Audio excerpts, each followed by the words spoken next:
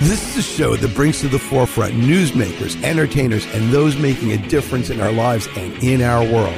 Each week is a new adventure with topics ranging from the most serious and cutting edge to the most lighthearted and entertaining. This is Taking Care of Business with Richard Solomon. Greetings, everyone. Richard Solomon and Antonio Seant. This is Taking Care of Business and Rocket Green Radio. How are you this fine day? We have a wonderful guest. We have Lou Blaustein, who is greensportsblog.com, and we're going to talk about sustainability in sports. Welcome to the show. Oh, thank you for having me. I look forward to talking about a topic, the greening of sports, that needs a lot more air. So it's great to be on your air. Well, thank you so much. So how did you get involved in this? Because, you know, sports is sort of everywhere. And yet what I notice, it's like the least green of anything we do. Well, yep. It's except for the AstroTurf, you know, pun intended. Right. Well, there's a lot to unpack there. Like I'll tell my story, hopefully briefly, and then you'll be surprised, I think, as to how much the sports world is greening. But it's a marriage of my two passions: sports. I've been a sports nut since I was 7, and I always knew I wanted to work in sports. And I also knew back then that I wasn't a good athlete. So I wanted to be a sportscaster, and I tried that for a while, but couldn't make a full-time living of it. So then I went into the sports business, working in sports advertising, marketing, sponsorship, sales for a couple of companies, one of which you've heard of, which is Sports Illustrated and Sports Illustrated for Kids. And so I was doing that, and I was getting to go to the World Series and the World Cup and the NBA Finals and all of that, and it was great. But in parallel, I was a lowercase e, I would call it, environmentalist, meaning my passion for the environment, while strong, didn't rise to the level of sports, my sports passion. And then 9/11 happened. I'm a lifelong resident of the tri-state area, New York, New Jersey, Connecticut, and was living in Manhattan and working at Sports Illustrated for Kids at the time.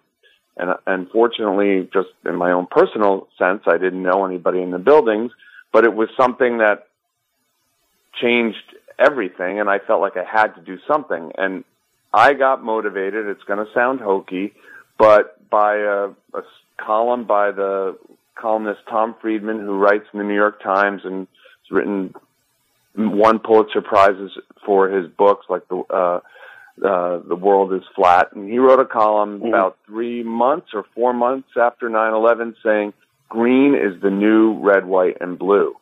And the idea that we were, 4% of the world's population, 25% of the world's energy use, and we were fueling the wars on terrorism, whatever you thought about them, by our profligate energy use. And it was like the compact fluorescent light bulb went on above my head, and I bought a hybrid car. I changed out all my light bulbs. I became almost a vegetarian, got rid of my car. And then I said, I gotta do this with my work. So, and then I got motivated by climate change after that.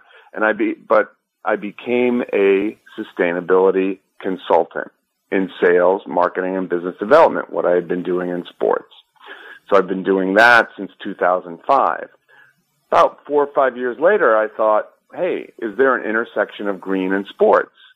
And because I poke around, I'm curious, and I found out that there was a nascent movement and a trade group called the Green Sports Alliance, which at that time, the beginning was of pro teams in Seattle, Portland, and Vancouver, not surprisingly very green area, that were thinking about how do we recycle more and what do we do about energy efficient lighting at the stadiums. And now that's grown to 400 or 500 teams, and it's the world over. And I thought, okay, I'm going to write a blog about this because at the beginning it was because that'll get me to meet people in this world and I'll get new consulting business, which that's happened.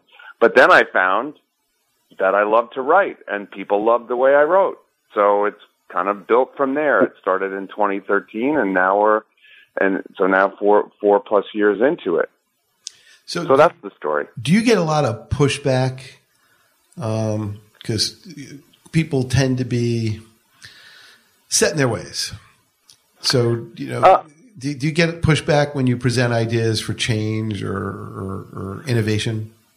I would say in the sports world, it's not so much pushback. It's more that people are just unaware. And, I think maybe because I'm just writing about this stuff. So I'm writing about the cool stories that are happening from, say, Ohio State University football, which is not in a green hotbed like Seattle or Boulder, let's say. It's in Columbus, Ohio, and they are a zero-waste stadium, which means they divert 90% or more of their waste from landfill via composting and recycling. But so that is happening, and I write about it. Now, if you're underlying that question, does that mean, is there pushback amongst people kind of anti the green sports movement? Not really. There may be, because most people don't know about it yet. That's what I am trying to, in a way, I would like there to be pushback, because then there would be more people who knew about it, and it would, but so my sole kind of my main focus is to get through this blog, to the extent that I can, to get the green sports movement known and to get fans in the broad sense to know that this is happening and to care about it. So that, I don't know if I answered your question. Well, you're spreading basically positive change within the sports industry, but you're using the sports industry when they're being sustainable and they're going sustainable. You write about it, and you hope that the audience just looks at it and says, wow, this is happening. And then they take it home with them, and they teach their kids, and it spreads a message all over the place, which is beautiful. That's a big part of it, but I also do, because I look at it as a journalistic site. So if there is greenwashing, let's say, which there has been some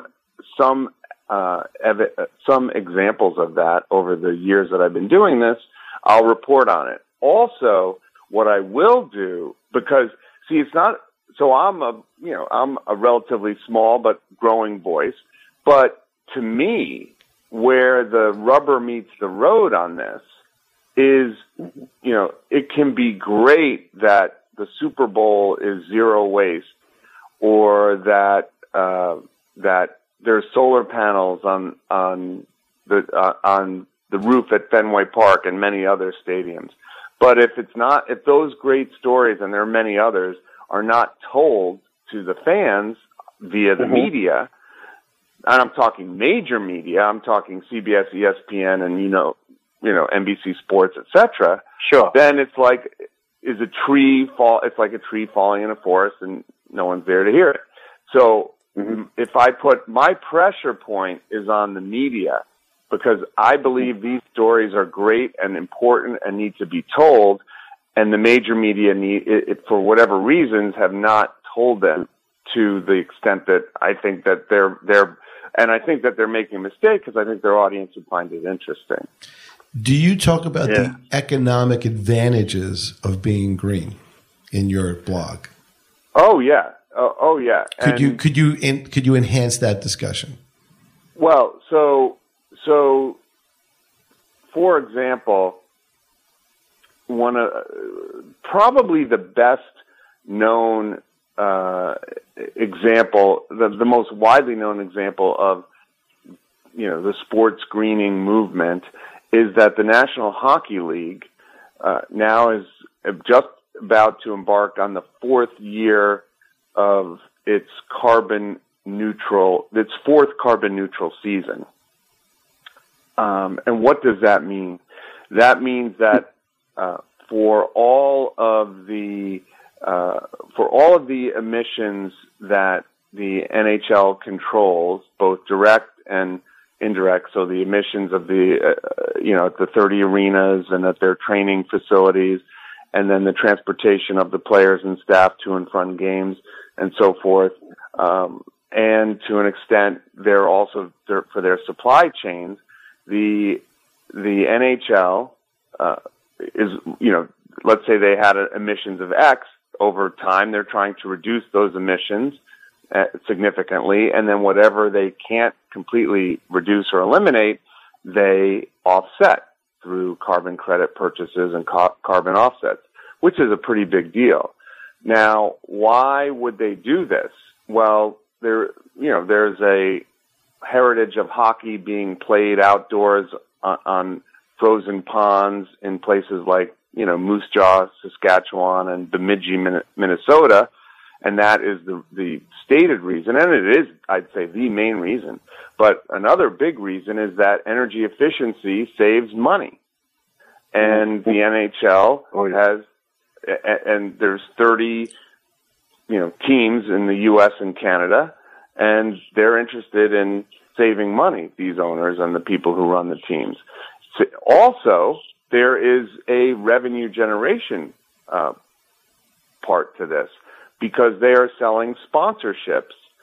Constellation is their energy partner, and they are the company that is managing the offsets and the renewable energy credits and also doing the energy efficiency work at most, if not all, of the arenas. So they're, on the one hand, saving money by becoming more energy efficient, and they are gaining revenue by sponsorship. And, less proven, but maybe over the long haul, will be a knock-on effect, is that they'll get more loyal or perhaps more fans, people who care about it. But those first two things are big reasons. Those first two are the big reasons as to why the NHL is going this way, aside from the fact that the outdoor hockey season is being curtailed by climate change effects. Well, I noticed that. I'm sorry. No, go ahead. I noticed that, for example, ski season has changed a lot.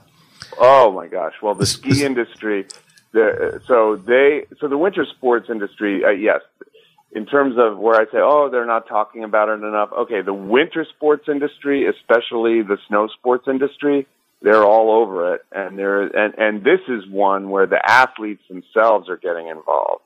And we can talk about eco-athletes and perhaps a relative lack of them, but in the snow sports world, in fact, they have a group called POW, or Protect Our Winters, which is, made up of elite. We're talking Olympians and World Cup champions and in various skiing and Nordic, alpine and Nordic skiing and snow and snowboarding and things like that. And they're a big force, in the U.S., Canada, and globally. So in terms of innovation, aside from like the NHL chopping up all the ice and putting in everybody's mixed drinks at the end of the season, what are the innovations that you actually see that are surprising to you? Well, what I see is that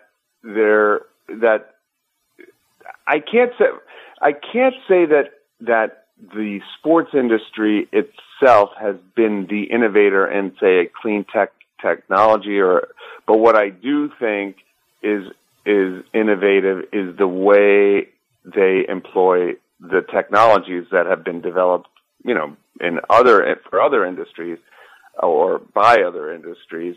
So, for example, the Cleveland Indians and now the New York Yankees and some other stadiums have anaerobic digesters, which basically provide, for lack of a better term, on-site composting of the front of house, the food that the food waste that the fans create is composted, not all of it, but some of it on site by these high-tech anaerobic digester products. And you're also seeing, where do you see innovation? And actually, one cool area where the technology is, being developed for the sports world is in the motorsports industry. There is Formula One, right? Right, sure. Right. Well, now there's Formula E.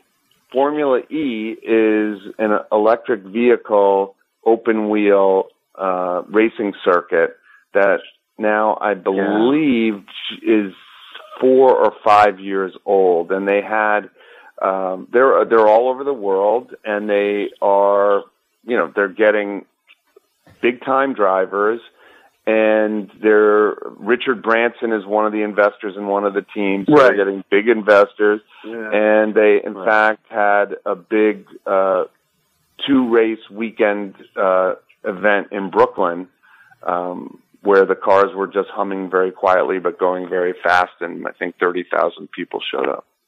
How fast can a Formula E car go? It goes about 125 at this point, and the range, I want to say, is 200 miles. I might be a little bit off on some of those numbers, but not by much. How did they? So it's not as fast as the Formula One, and they don't go as far, but it's further than they went 3 or 4 years ago, and faster than they went 3 or 4 years ago. Well, technology's getting better, and as it gets better, it's going to get faster. Trust me. It's just we only have history has it. We only have a minute left. We only have a minute left in this segment, just so you know. Go ahead. Okay, I got one other really cool story on innovation, and this is from an eco-athlete. His name is Mathieu Flamini. He played for Arsenal soccer and other big clubs in Europe, and also the French national team. While doing that, he and a buddy developed a biomass company kind of on the sly that now is bringing to market an innovation, like a major innovation in the biomass world. Wow. And he did this completely on the sly. All right. So I got some good stories. So there's an innovative story for you right there. All right. This is Richard Solomon, Antonio Saillant, and our special guest, Lou Blaustein, greensportsblog.com. We have to take a quick break. Keep it right here. We'll be right back.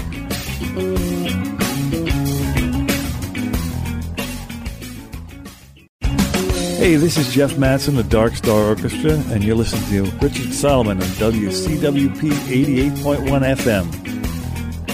Richard Solomon and Antonio Saillant welcoming you back to Taking Care of Business and Rocket Green Radio with our guest, Lou Blaustein from greensportsblog.com. And we're talking about sustainability in sports. Now, Lou, you talk about all kinds of sports, professional, amateur, indoor, outdoor, wet, dry, cold, the whole bit, right? Everything. You got it. All you got it. And it's not, and it's all, and we cover it the world over. Yeah, you did. Didn't you do a story on a woman recently that did a whole? She was like head of being sustainable in the Olympics, like the stadium. Didn't you do a story on? We've written about. We've covered I call it the mega sports events, which are the Olympics and the World Cup are the two biggest mega sports events. And then there's the Super Bowl, the Rugby World Cup. But let's just say the Soccer World Cup and the Olympics are they have audiences in the billions, right? And so, right. The Olympics, the Olympic movement has been greening itself for quite some time, with the London Olympics 2012 being kind of the high watermark in terms of sustainability of the entirety of the Olympic footprint, the Olympic Village, the way that they dealt with waste, the way that they dealt with transportation. London 2012 was kind of the high watermark. Then you had Sochi in Russia in 2014, not so good. Rio, you had some serious problems that were well documented in terms of environmental problems with the bodies of water where the sailing and the boating, the rowing were happening, but they also did some very good things there, and they did at the opening ceremonies of the Rio Games, which was viewed by over 1 billion people worldwide, they did a 7 to 8 minute vignette within the opening ceremonies on climate change, which was seen by 1 billion people. So that was the biggest thing. I think the interview you're probably referring to is I talked to the woman who is running sustainability for the 2018 Winter Olympics in Pyeongchang, South Korea, and the really interesting, the many interesting things they're doing there sustainability wise, including a massive use of electric vehicles, including electric buses, which are really new to the marketplace, and they're going to be pioneered in Pyeongchang. Wow, that's excellent. Excellent. One question that I have is, the Olympics always move the cities around. And is that a sustainability problem, always having a city and then rebuilding the city? I know it creates jobs and all this other stuff, but is that a problem? I think you're onto something there. I actually, yes, in my view, I think that, and I actually think that the Olympic movement is getting it, in part for environmental sustainability reasons, but even more so for financial sustainability reasons. Why do I say that? Well, look, they recently announced that for the first time ever, they awarded 2 Olympic Games at once. The 2024 Olympics went to Paris, and the 2028 Summer Olympics are going to Los Angeles. And what do both of those cities have in common? They both have hosted 2 Olympics before. And so that means they have infrastructure that exists, and both of their big selling points were that they don't have to build new stuff. And that was appealing because a lot of taxpayers in a lot of cities don't want huge expenditures to go to build Olympic facilities. That is a huge driver of this going back to places where the Olympics have already been. And then, in the same token, there is the environmental sustainability aspect of it. You don't have to, expend all this carbon to build all this new stuff. And actually, I should also mention that 2022 in the Winter Games is going to Beijing. Now, you're saying, wait, Beijing never hosted a Winter Olympics. That's true. But they did host the Summer Olympics in 2008. And so some of those venues from 2008 are going to be transformed into winter venues for 2022. And so I think not by design, but by necessity, your question about, going to new places all the time is actually being answered in the way we would want them to answer it. Well, one insight, I guess, that I seem to always ask is, okay, you have all this building activity, so there's all this investment. The Olympics are not really known as being a real moneymaker. And then you have all this infrastructure left over. And then they say, yeah, but we're going to use it. Is all of the venues that are built, the hotels and the arenas and all the other things that they make, do they ever really get used to a full extent in the aftermath of the Olympics by the local people? The track record isn't great, and again, that is just that is getting us back to that place of that's why they're going back to Paris and Los Angeles, because in those places those facilities have been around. The last time the Olympics were in Paris was 1920 something. Obviously, they're using some more modern facilities than that, but they have a big time sporting infrastructure there. Los Angeles is, they had the Olympics there in 1984. So, but if you go back, 2016 Rio, they built a golf course in Rio. Very few people play golf. They built soccer stadiums for the World Cup in Rio, which was in 2014, just 2 years before the Olympics. Not in Rio, in Brazil, all throughout Brazil. Mm-hmm. And some of those stadiums are in places that are impossible to get to, and they'll never be used. 2012 London, that's an example of where the facilities are being used, both the sporting facilities. The Olympic Village is now, I believe, affordable housing there. There's a lot of development in the area where the Olympic Village was and the main Olympic Stadium was, which was not a big residential area before.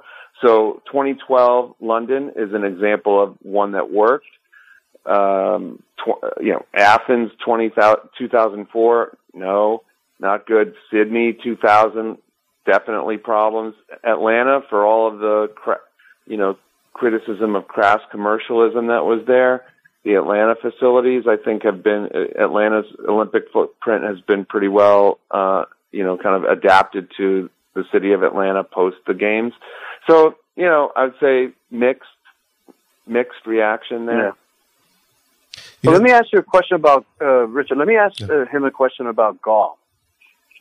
Because a lot of golf courses, and I read this, and I have friends that always complain when it comes to being sustainable, a lot of golf places are saying that they're sustainable, but then they waste. I'm not going to say waste because they water the grass, to keep it green, but it's a lot of water they're using. You're just talking about gallons every day, and there are people that are saying that that's ridiculous. It's a waste of water. Because, especially California, at that time there was a shortage. And, they're wasting water, a lot of it. So how did you get around that? Because I had consultants say that they should put artificial turf on the areas that you don't hit a golf ball, and keep the, wherever they're playing golf, and wherever the balls are, the holes are, that's where the grass should be.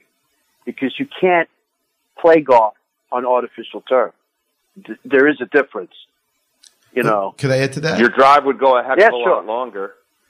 Yeah. Well, the question for me, in addition to Antonio's very insightful comment, is the use of all the pesticides and weed killers.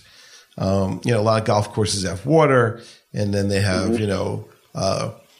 birds and things like that. And they do all these things to control, bird activity, weed activity. They use artificial fertilizers and things like that. And that can't really be great for groundwater. No.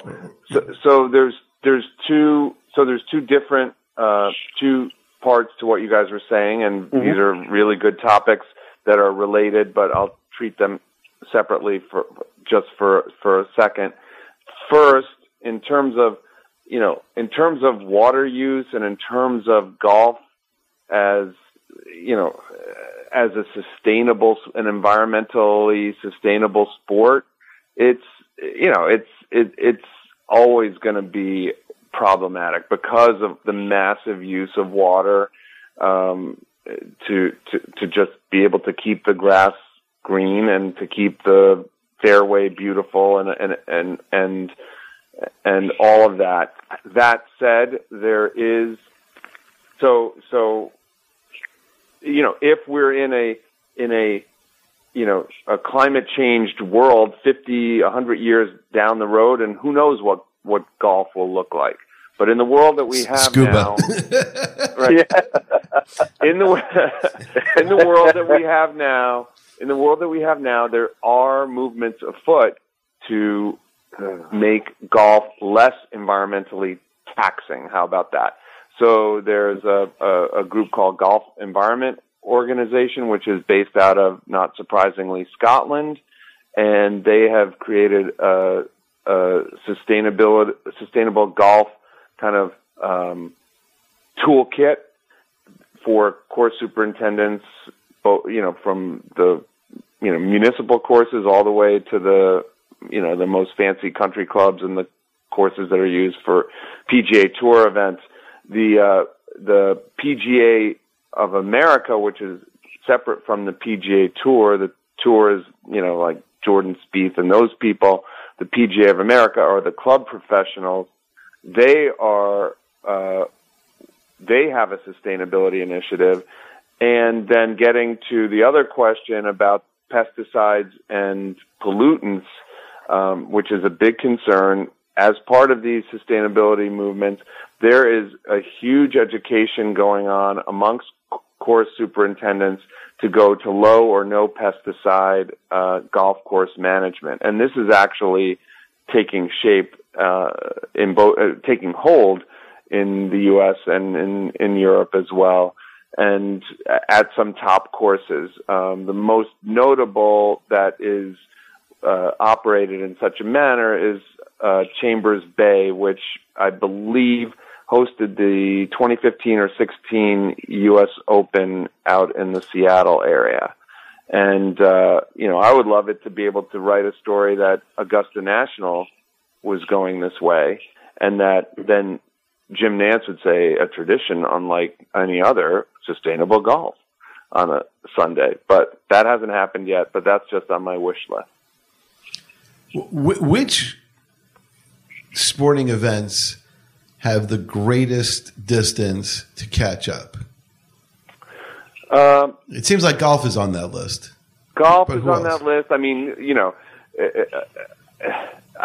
it's funny, NASCAR, which actually NASCAR has NASCAR Green, but which is doing a lot of cool things in the auto racing world, and there is a lot going on in three of the four biggest solar stadiums or sports venues in the world are auto racing venues.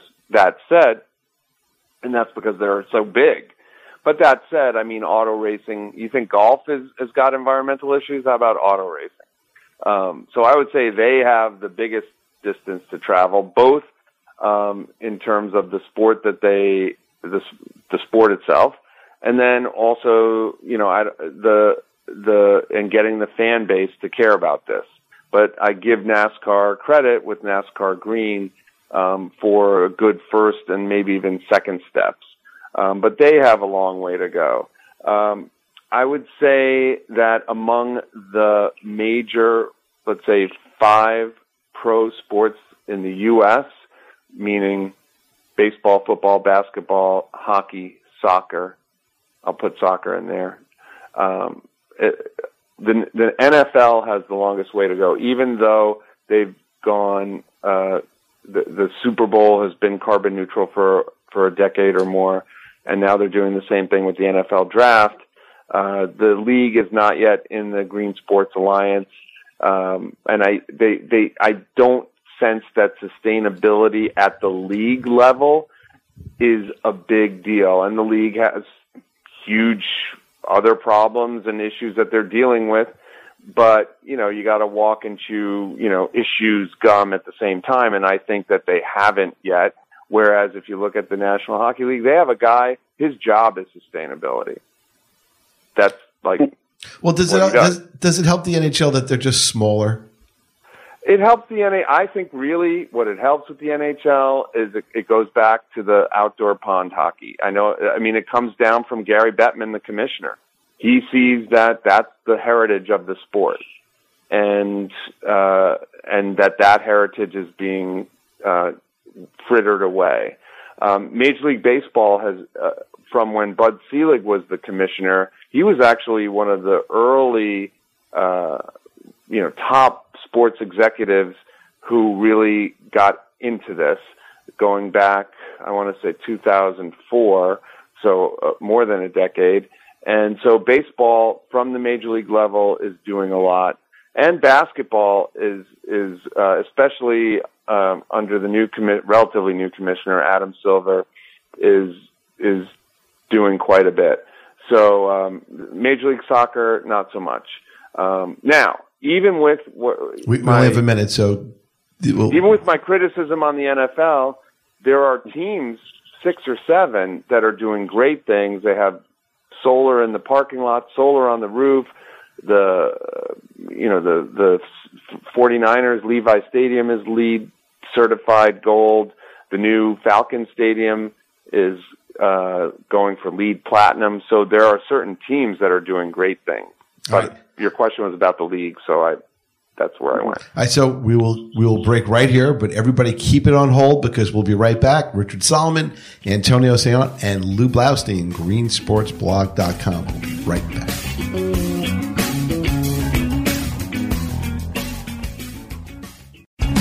Hi, this is the Great Thordini. You're listening to Richard Solomon on 88.1 FM WCWP. Welcome back. Richard Solomon, Antonio Saillant, and Lou Blaustein, greensportsblog.com. So, Lou, during the break, you were talking about some really cool stuff, and you said you had some great stories to share. So why don't we pick it up right here? Okay, great. Thanks. One is a story about a green sports startup that goes back to a conversation from the first segment about innovation. And this is a company in the athletic apparel market from Australia that is trying to become, in their words, the Under Armour of sustainable athletic apparel. The company is called Kusaga, Kusaga, Athletic. And what they do is they make running, tennis, and cycling attire. Right now, shirts, and then they will be making shorts and pants, and also some active wear, so stuff that you can wear out on the town, not while you're playing sports. But it's all the material is made from a mix of bamboo, it's eucalyptus, linen, and a couple of other like materials, and so it is completely biodegradable. It is completely recyclable, and the touch and feel is like is as good as an Under Armour piece of clothing, and the life cycle of it is longer. And further, what they are doing is creating a system that, because it is 100% upcyclable or reusable. So when you're done with it, you send it back to the company and they degrade it to its original form and then make another shirt. So it's a complete cradle to cradle company. That's a fascinating story. Athletic. That's a fascinating story. Okay, what was the other one? Okay, so the other one is about the greenest team in sports. And similarly, I'm hearkening back again to the innovation story. And when I think of innovation in any walk of life, or the innovation topic, it's where do the great innovations come from? They don't always come from the biggest companies. They come from, Bill Gates or Steve Jobs in some garage inventing something, and then they become a big company. Okay, so some of the great inventions or innovations in green sports are coming from minor league sports. And so now I'm going to take you to the fourth tier of English soccer. So what would be the equivalent of like low minor leagues in baseball in this, town in the middle of nowhere, which might be the equivalent of, Peoria, Illinois, but in England. And there's a little team called Forest Green Rovers. And they were in financial distress about 2009, 2010, and a local businessman bought them. Well, the guy the business that he was in solar and wind, and he saved the team from going under. But he said, as a condition of his ownership, he's going to make this team in the image of his company called Ecotricity, and he's going to make the greenest sports team in the world. And he's gone out and done that. Now, what does that mean tangibly? Well, he has put solar panels on the roof, which, that's on many stadiums, but this is like a 5,000-seater small minor league soccer stadium. He provides electric vehicles to his players, but again, these are low minor league players, so the electric vehicles may well be worth more than what they're paid in salary. The field is mowed by what's called a solar-powered Mowbot. So it's a robot lawnmower that's powered by solar that's on top of the Mowbot, which is very cool. But the coolest thing of all, and the most, what initially was controversial, is that the only food at all the concession stands and on the training table, all they serve is vegan food. So imagine vegan food at a Giants football game only. And you would think that there would be an uproar about this, and there was. But then the fans started to see that the food was tasty and good, and they also started to see that this green branding was giving this team in the low minor leagues a kind of a unique hook and was getting it attention. And it's actually turned out to be very successful. And the team, not to get into the inner workings of English soccer, but they have systems of relegation and promotion. So if you finish at the top of your league, you move up to the next level above. Well, they moved up this past season from the 5th tier to the 4th tier for the first time in like the 125-year history of the team. And it's a big deal. And so now so this got covered by ESPN did a story on him, the New York Times did a story on him, and the New Yorker did a story on him after we did a story on him. So you got the scoop. You got the scoop. Got the scoop. Yep. Well, so Richard, that's you should ask Louis the question that we had. Yesterday we were talking about the food. So because my stink was always, what is 100% sustainable, or what is sustainable? Let's say in a football game, in your point of view, and then Richard, you jump in. Well, I always say, look at the food that's sold at arenas, at concerts, sporting events, whatever. It's always like, not to trash the food specifically, but it's always sugary, carby, not really plant-based foods, highly processed foods, highly salty foods. You think that, the teams that are hosting want to keep their fans live longer so they can be live. When you have lifetime tickets to, you really want those people to keep coming back.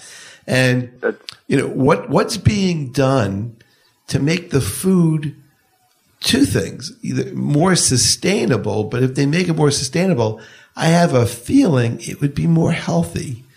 Because if you look at the things that they sell, it's largely empty calories. Yeah, I think obviously the Forest Green Rovers example that I just talked about is the pièce de résistance. That's at the high end of the spectrum, and I don't know that there's anybody else that's doing that. I would if there is, write me at greensportsblog.com and I'll write about it.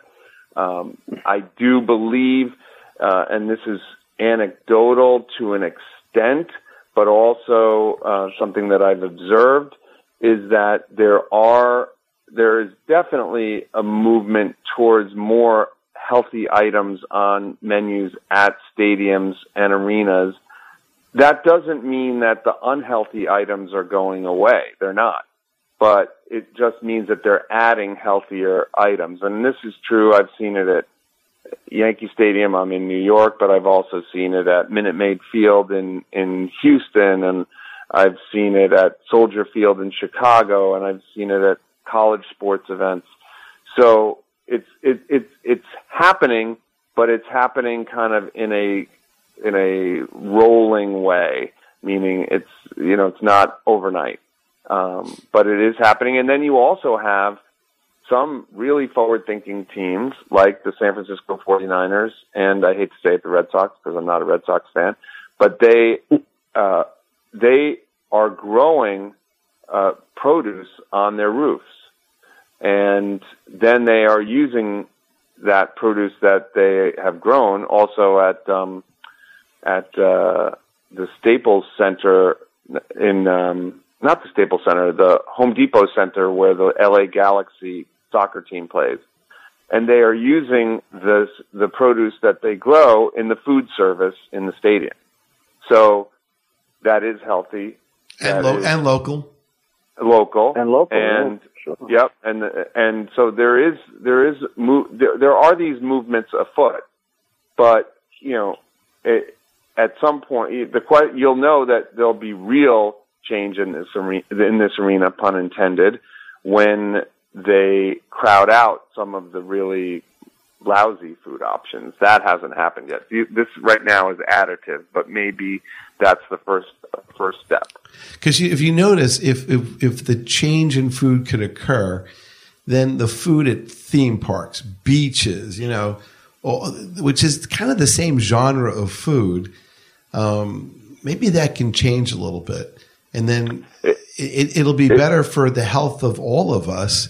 It'll be better for our medical profiles. It'll actually keep people living longer and better. And it would also be much better for the environment all at the same time.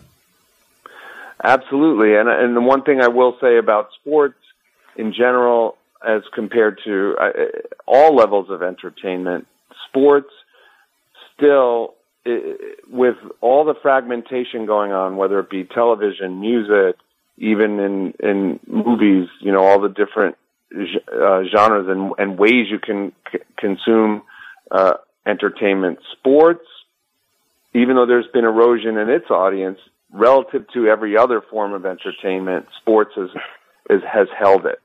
And even with cord cutting on cable and all the other trends that are kind of making it difficult for sports still is the convener of humanity. That's why you have the Olympics and the World Cup things. Countries stop when World Cup games are played. And so what this blog is trying to do, and the Green Sports Movement more broadly beyond my blog is trying to do, is say, okay, how can we use sports as a platform for environmental action, for raising awareness of and action about the climate issue and other environmental issues. That there's the line that Alan Hershkowitz, who is the founder of the Green Sports Alliance, famously says in all of his talks, something like 13% of Americans care about science, 75% of Americans care about sports. How do we get the 75% to care a little bit more about science, in this case, environmental and climate? So I have a question along the levels of science and sports. What do we do with all those pool chemicals? We're talking about the Olympics. We're talking about, recreation, entertainment. There's a lot of pool chemicals used out there. And I can't imagine that all the chlorine and all the things that the chlorine, bromine, all the things that they use, the anti-algae agents. I can't imagine that in the long run that material is good. I don't think it's good for it's not good for the swimmers. I don't think it's, your eyes burn when you're in the pool for a reason, Yeah, I have not. That's one area that I have not delved into, but swimming is, depending on which study that you look at, is the third or fourth most popular sport in the world. So it is an issue. It's not something that I can talk intelligently about. But yeah, look, anything that is, if there's a more natural way of doing it rather than a chemical that can have side effects, that's the better environmental option. Well, I know that they have saltwater pools, but I'm sure that if you're not near an ocean, I don't know how you get a saltwater pool. Yeah, I think there's also, because it's saltwater, but there's, I think it's more challenging to maintain from what I understand. But again, this is not my area of expertise. I'm sure the salt is corrosive and everything, believe me. No, but it is. It's just like having some people when they, they have fish that lives in salt water. To maintain it, it's actually very hard. So the same thing would work as a pool. Same thing. Yeah. So it is. It takes a very long time, and it's tedious. So, I mean, it is what it is. I mean, I've gone away to Aruba, and they have saltwater pools, and as opposed to chlorine.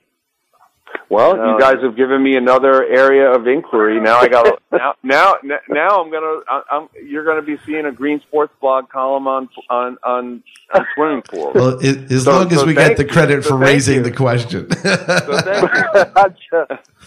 So in the 3 minutes that are left in this fabulous show, fast moving, of course, what is the other topics or insights that we didn't cover that that if we hung up the phone and you look back, I should have talked about this. Is there anything you want to add to the stories, the insights, the questions, the innovations, the trends, the challenges? Well, one thing that I think deserves mention is the innovations happening in the college sports world in the United States. And, big time college athletics is a uniquely American thing. It does not exist anywhere else in the world, to an extent in Canada, but nothing like here. And the college sports are greening, and I think that's going to be the first place where you're actually going to see, where the stories of greening are going to actually come onto your television screen, which I think is the big thing. That's the big step in sports greening. Green Sports 1.0, the greening of stadiums, LEED certified, recycling, all of that's happening. That's like expected now. But Green Sports 2.0 is getting the story to the masses of people that don't go to games, but watch them on TV or on the internet or on their computer. And college sports, which has a cadre of idealistic students, and they study sustainability, many of them. They have green teams that go to the tailgate areas and help collect waste from tailgates and turn them into recycling and composting. Those are going to be great stories on college sports broadcasts about, kind of uplifting stories, and college sports can certainly use that. So I think if you're going to look for a place where you're going to, you sports fan watching at home, are going to hear about this, it's going to be in college sports first. Right. I'll tell you, we are certainly the radio show of eco pioneers, and we are very proud that you're a part of our eco pioneer family. Because it's good family to be in. Thank you for inviting me in. Because the truth is, we have pioneers of all kinds, but you're our first journalistic pioneer. And that's a very important role because, like you said, getting that information out there, getting it to the 75% that love sports, but maybe not so much science, it's a great thing. So we really applaud what you're doing.